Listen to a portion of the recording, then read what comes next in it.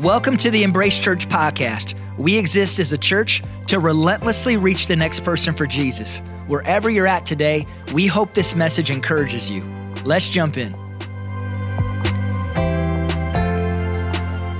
Well, hey everyone, hope you all are doing so very well today. If we've not met before, my name is Travis. I get to be one of our pastors here, and I'm excited to get to continue in a message series that we've been in called Weird Stuff Christians Do. Because we Christians, we can do a lot of weird stuff, and so we thought it'd just be helpful to talk about it a little bit. So the weird thing that we're going to talk about today, the weird stuff that Christians do is we speak Christian. We speak Christian. You know how a lot of people, they can speak a different language? Like I was a German minor at SDSU. Ich spreche ein bisschen Deutsch. I speak a little bit of German. I've always found it kind of funny that Germans can sound angry when they speak German. Like, was machst du in deiner Freizeit? It's like, whoa, take it easy. Thanks for asking me what I like to do in my free time. I like to play golf. Thanks so much for asking. Ich liebe Gurken und Schokolade. Okay, you love pickles and chocolate. That's good to know. Again, not sure why you're mad about that. So again, I speak a little bit of German, but I also speak Christian, and just like it was weird just now when I spoke German in front of a room full of people who don't speak German, Christians speak Christian in front of a whole bunch of people who don't speak Christian, and that's why it's weird. So what does it look like to speak Christian? Well, a couple of years ago, I was at a baptism for one of my friend's kids, and at the end of the service, we were all invited to have a time of fellowship in the narthex. Now, those are two words that I did not know what they meant. I could piece together with context clues what fellowship meant. I think it meant like hugging or holding hands, something like that. But what on God's green earth is a narthex? Like, is it on planet Earth? Is it a cleaning supply? Like, how do we get to the narthex? Eventually, I was able to find it because it turns out I had already been through it because a narthex is just an entryway. So why don't we call it an entryway? Good question. Because we speak Christian.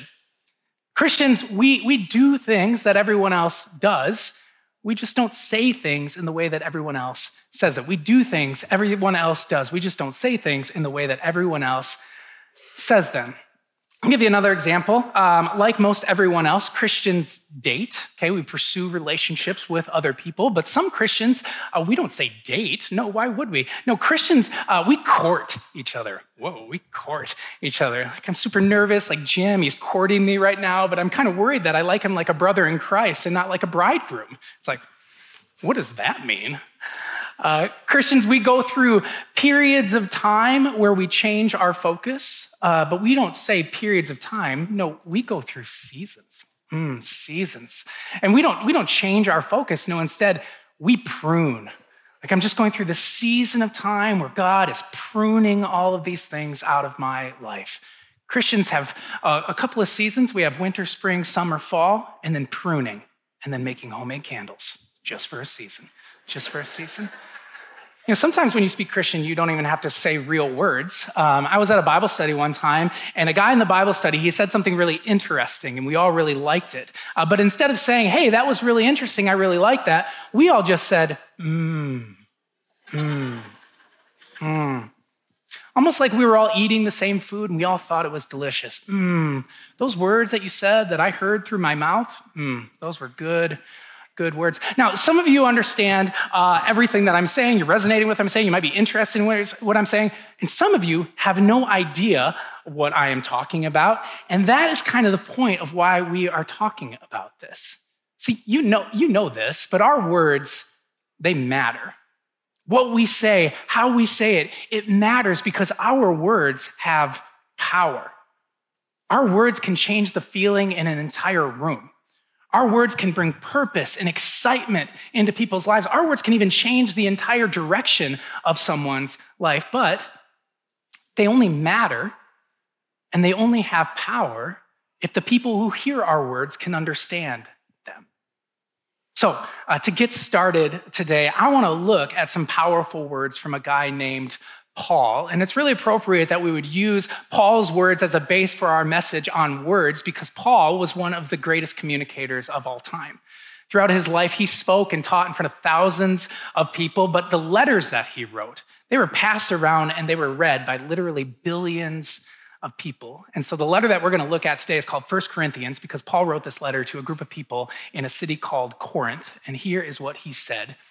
Paul said, "Though I am free and belong to no one, I have made myself a slave to everyone to win as many as possible." He said, "To the Jews, I became like a Jew to win the Jews. To those not having the law, I became like one not having the law so as to win those not having the law. To the weak, I became weak to win the weak." Now, without context, his words might be a little bit confusing, but what Paul is saying is he has this message. He has this important message, and he would do anything to get people to know it. To the Jews, he would become like the Jews so that they might understand his message. He would speak the language of the weak so that weak people might understand his message. He's saying that whatever the people group, whatever language they speak, whether it be cultural language or spoken language, he would become like them. He would speak their language for their sake so that they might understand this important message that he has. So, what's the message? Well, he tells us. Paul says, "I've become all things to all people so that by all possible means I might save some. I do all of this for the sake of the gospel."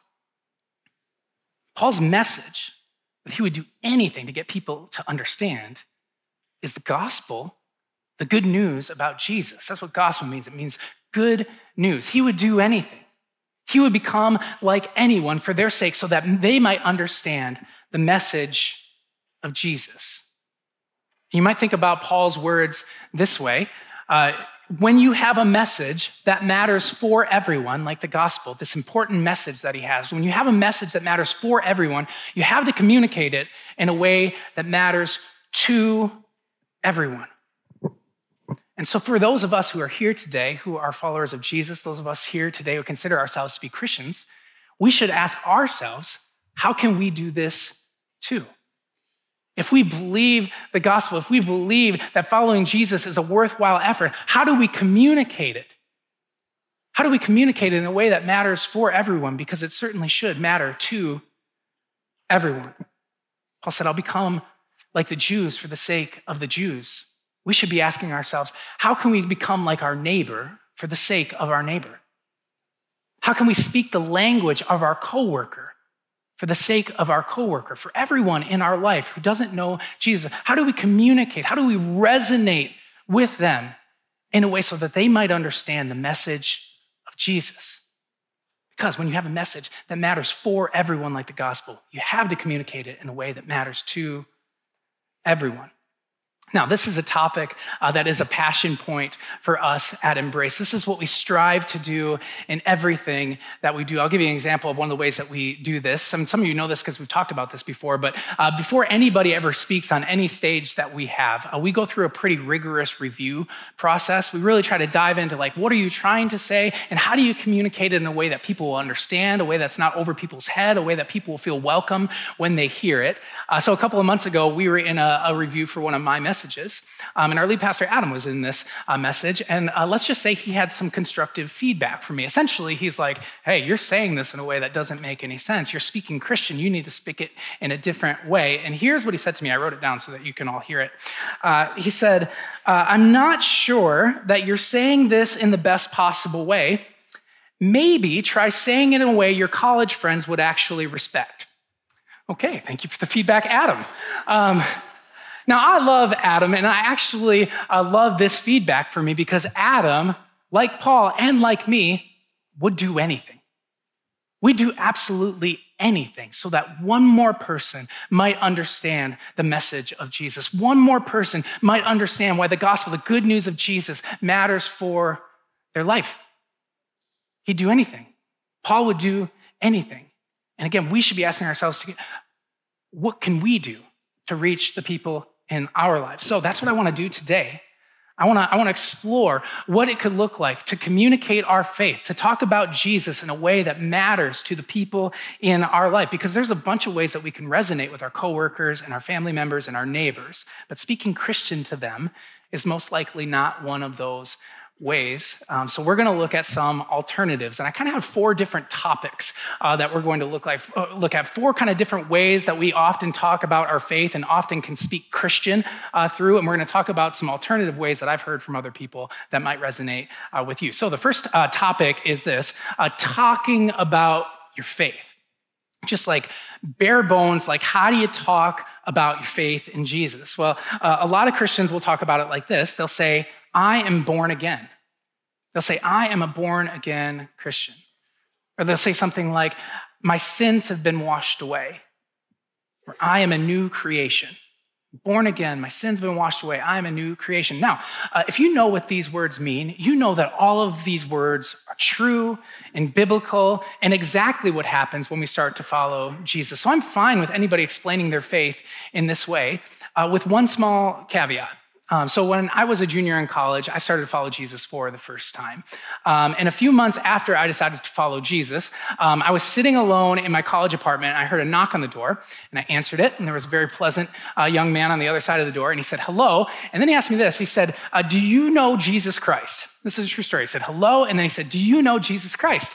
And I was kind of excited because I was like, I just started following Jesus. I'd know the answer to this one. I was like, yeah, I know Jesus. I'm a born-again Christian. That's what I said. I'm a born-again Christian. And he said, oh, yeah?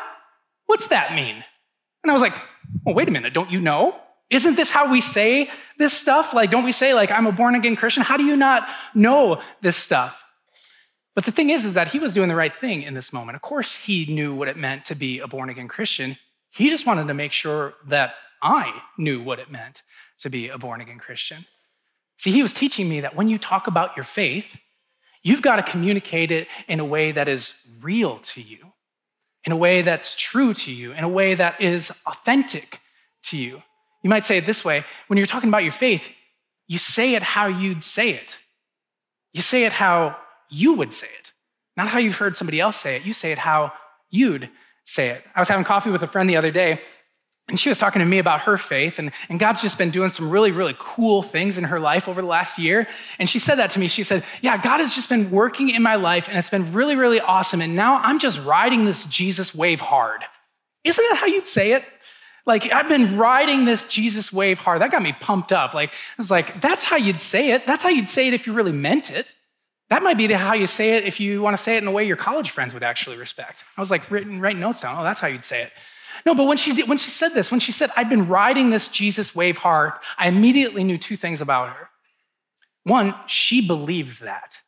Because you don't just like say stuff like that and not mean it. You just don't make up something like I'm riding this Jesus wave hard if you don't believe it. And the second thing that I knew right away is that she was. That God was doing big things in her life, and she was just hanging on for the ride. See, she communicated her faith in a way that was true to her, that was real to her. She said it in a way that mattered to her. And because she did, it mattered to me. It resonated with me. It made me sit up and listen because she said it in a way that was real. She said it how she would say it. And when it comes to talking about our faith, we should too. We should too. The next topic is this, talking about how God is changing you. So that's kind of just bare bones talking about your faith, but how do you talk about what God's doing in your life? How do you talk about how God is changing you? When I've heard people describe this in the Christian way, they've said things like, the Lord is taking me down a new path. The Lord is taking me down a new path, which is a fine way to say it. But last weekend, I actually heard somebody say it a little bit differently, and I like that way just a little bit better. So my wife, Jessie, and I last weekend, we were out to dinner with some friends, and they're a couple of friends of ours, so they're a husband and a wife, and they also have kids. So we're talking about being parents, and we're talking about worry. We're talking about how we're worried about what our kids are learning at school. We're worried about their friends. We're just worried because, parents worry. At least Jessie and I, we're just in this season of worry right now. We're just season of worry. We're just worrying. So anyways, we were talking about that, and finally I just said, hey, like we can worry about our kids, and we can try to control as much as we can, but really at the end of the day, we just need to introduce our kids to Jesus and let him do the work. And my friend, she looked at her husband and she said, yeah, and don't be a jerk. And I was like, now I'm not sure why she looked at her husband when she said, don't be a jerk. It certainly probably wasn't because she was thinking that about him. I think what my friend was saying is that when it comes to sharing about how God is changing her, the way that she would say it is, don't be a jerk. Not God is taking me down a new path. No, God is changing me and he's teaching me to not be a jerk. See, that was a way that is real to her. She knew that words matter, but our actions matter even more.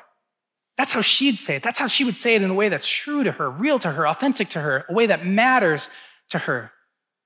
Not God is taking me down a new path. What does that mean? What does that mean? No, God, he's teaching me to not be a jerk. And we listened up and we heard her. And when it comes to talking to people who don't follow Jesus, wouldn't that be just a fresh way to say it? Wouldn't that be an engaging way to say it for people who think all kinds of things about Christians, for them to just hear from you the thing that God is doing in my life right now, the thing that my faith has to do with me right now, is God is teaching me to not be a jerk. That might actually stand out to a person who doesn't follow Jesus. So again, we say it how we'd say it. The third thing is this. What about talking about the hard stuff? What about how do you communicate the hard parts of following Jesus? Here's what I mean by this. I've heard people say things like, I'm going through a dry season right now, and I just want to see God move. I'm going through a dry season right now, and I just want to see God move. Now, if you speak the language, you know that this is actually pretty serious. But if you don't, you might be thinking hey, this person must be a farmer because they're really kind of concerned about the dry conditions that we're in right now. But if you speak the language, you know that when somebody says that they're going through a spiritually dry time, that they have no idea where God is in their life right now. That maybe they haven't read their Bible or prayed in months, that they're just unsure what God is doing, where he's at, or if he is anywhere. But it's hard to say those things. It's vulnerable to say those things. When somebody says something like, I just want to see God move in my life, what they really mean is they're drowning and they have no idea which way is up. But it's uncomfortable to say something like that. It's hard to say the true thing and the vulnerable thing. So what we end up doing is we end up just saying the Christian thing. And we shouldn't. Because a lot of times what Christians do is we mask what's really going on in our life with just these Christian words and phrases and jargon that don't make any sense to anybody. And if we do that, then we miss out. And we miss out in a couple of different ways. One way that we miss out is we miss out actually resonating with other people who follow Jesus. If we let somebody know hey, I just don't know where God is right now. I feel alone. A person who followed Jesus could say, I've been there too. Can I pray for you? I can help you get to the other side of this. And if we say these things to people who don't follow Jesus, here's one thing that they learn. They learn that you don't think that you're perfect, which is a really powerful thing to tell a non-believer, because a lot of times people think that Christians think that they are perfect. They know that they're not, of course, but they think that Christians think they are. And when we're honest with people and we tell them about the real stuff, they can see that we're not. They can see that we're real. And honesty and vulnerability is attractive to people. And finally, it's good for you. It's good for you and I. It might be hard for you and I to say the real things that are happening inside of us, but it is good for us to do that. So again, when it comes about talking about the hard stuff, just say it. Say it how you'd say it. Say the real thing. You won't regret it. It will matter to you, and it might matter to the person listening to you.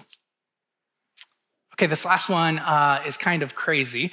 It's actually probably the wildest one that we're going to even talk about today. Sometimes Christians don't just speak Christian to other people.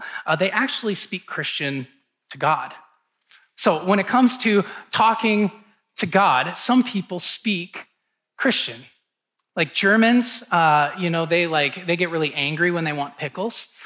Christians, they sound really sad and they sound really serious when they pray, right? It seems to change the tone of their voice. It's like, Holy Spirit in heaven, would you just put this hedge of protection around me? It's like, I don't even know what you're talking about. Why are you talking like that? We pray like we're reading this formal letter to a holy acquaintance instead of talking to our Father in heaven that loves us. I don't want to give us too much of a hard time on this one because I know that some of us pray that way because we don't know how to pray. We're nervous to pray. We're nervous about what to say when we pray. And that's why I love what Jesus says when he teaches us to pray. He says, when you pray, don't keep on babbling like the pagans, for they think that they'll be heard because of their many words. Don't be like them, for your Father knows what you need before you ask him. Jesus is reminding us of the truth. Like, God's not going to hear us because of a bunch of words. Jesus is saying, hey, our real words, our honest words are better than a bunch of words. Okay, we don't need to pretty up our prayers for God. He knows what we need before we even ask him. And oh, by the way, he loves us and he's for us and he just wants to hear from us. He wants us to say it how we would say it because he knows about it anyway and he would love to hear us, the real us, say it. So, those are the topics that I have. Those are the 4 topics I've had. We've kind of hopefully had some fun along the way talking about these kind of weird things that Christians will say. But I want to close today with far and away the weirdest thing that Christians say. Given how much this message about Jesus matters, given how much it can change people's life, given how much the truth of this can just transform us, the weirdest possible thing that Christians say is what I want to close with, and it's right here on the screen. The weirdest thing that Christians say. Do we have? Oh yeah, this is it. Nothing. Nothing. Given everything that we've talked about, the weirdest thing that any person who follows Jesus could ever say is nothing. Let's take a look at Paul's words one more time. I become all things to all people, so that by all possible means I might save some. I do all this for the sake of the gospel. Do all things to all people so that by all possible means I might save some. Save some. What do you think he means by that? Let me ask you, what has God saved you from? What has the life following Jesus saved you from? Loneliness? Anxiety, hopelessness. Maybe God saved your marriage. Maybe he saved you from an addiction. Maybe he saved you for a life with a purpose. Maybe he saved you for a passion that he's put inside of you. Maybe he saved you for hope in eternity. That's what's on the line. That's what Paul's so pumped up about. And this is why the weirdest thing anyone who follows Jesus could ever say is nothing. So what could it look like to say something? Well, first and foremost, we say it how we'd say it. We say it in a way that matters to us, that's real to us, so that it might matter to somebody else. And specifically, just think about it in 2 different ways. What has God done in your life, and what is he doing in your life? Has he healed you in some way? Has he forgiven you in some way? I know for me, God, if somebody would have told me just a little bit earlier in my life, it would have saved me from so much heartache. It would have saved me from so many years of shame and regret. If somebody would have just said what God has done in their life, what God is doing in our life, in their life, maybe it would have resonated with me.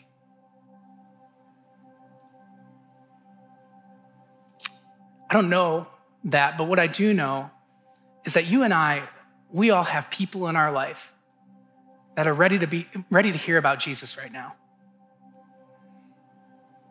There are people in our life who are literally drowning right now in loneliness and anxiousness and despair, and they need to hear some hope.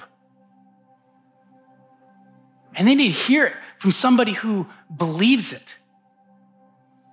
They need to hear it from somebody who's experienced it before so that they might know it's possible to experience it. One of my favorite proverbs says this: death and life are in the power of the tongue. Our words, they're like life-saving boats floating along in the ocean, surrounded by people who are drowning. And we just need to stop and invite people to get in the boat. So again, say it how you'd say it. What has God done in your life? What is God doing in your life? And then for your neighbor, for your coworker, for your friend, for your family member, say it to them in a way that might matter to them. Or at the very least, say it in a way that matters to you. Because again, when you have a message that matters for everyone, you have to communicate it in a way that matters to everyone. Would you pray with me?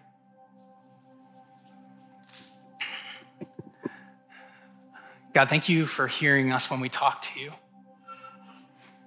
Thanks for not being far off. Thanks for not being distracted. Thank you that whenever we lean into you, you lean in with us. God, I ask even right now that you would remind us of the things that you've done in our life, the things that you've saved us from, mistakes, shame, the things that you've saved us for, purpose, hope. And would you help us? Would you help us to have the courage to communicate those things, to tell other people so that we might save some of them through you, God, through what Jesus did, so that others might have the hope that we have. God, give us the words to say, and then would you just do the work, Lord, and we could just be a part of it, God. We love you. We thank you for Jesus. We thank you for what he did on the cross. We pray in his name. Amen. Thanks so much for spending the time with us today. You can find out more about Embrace at IamEmbrace.com.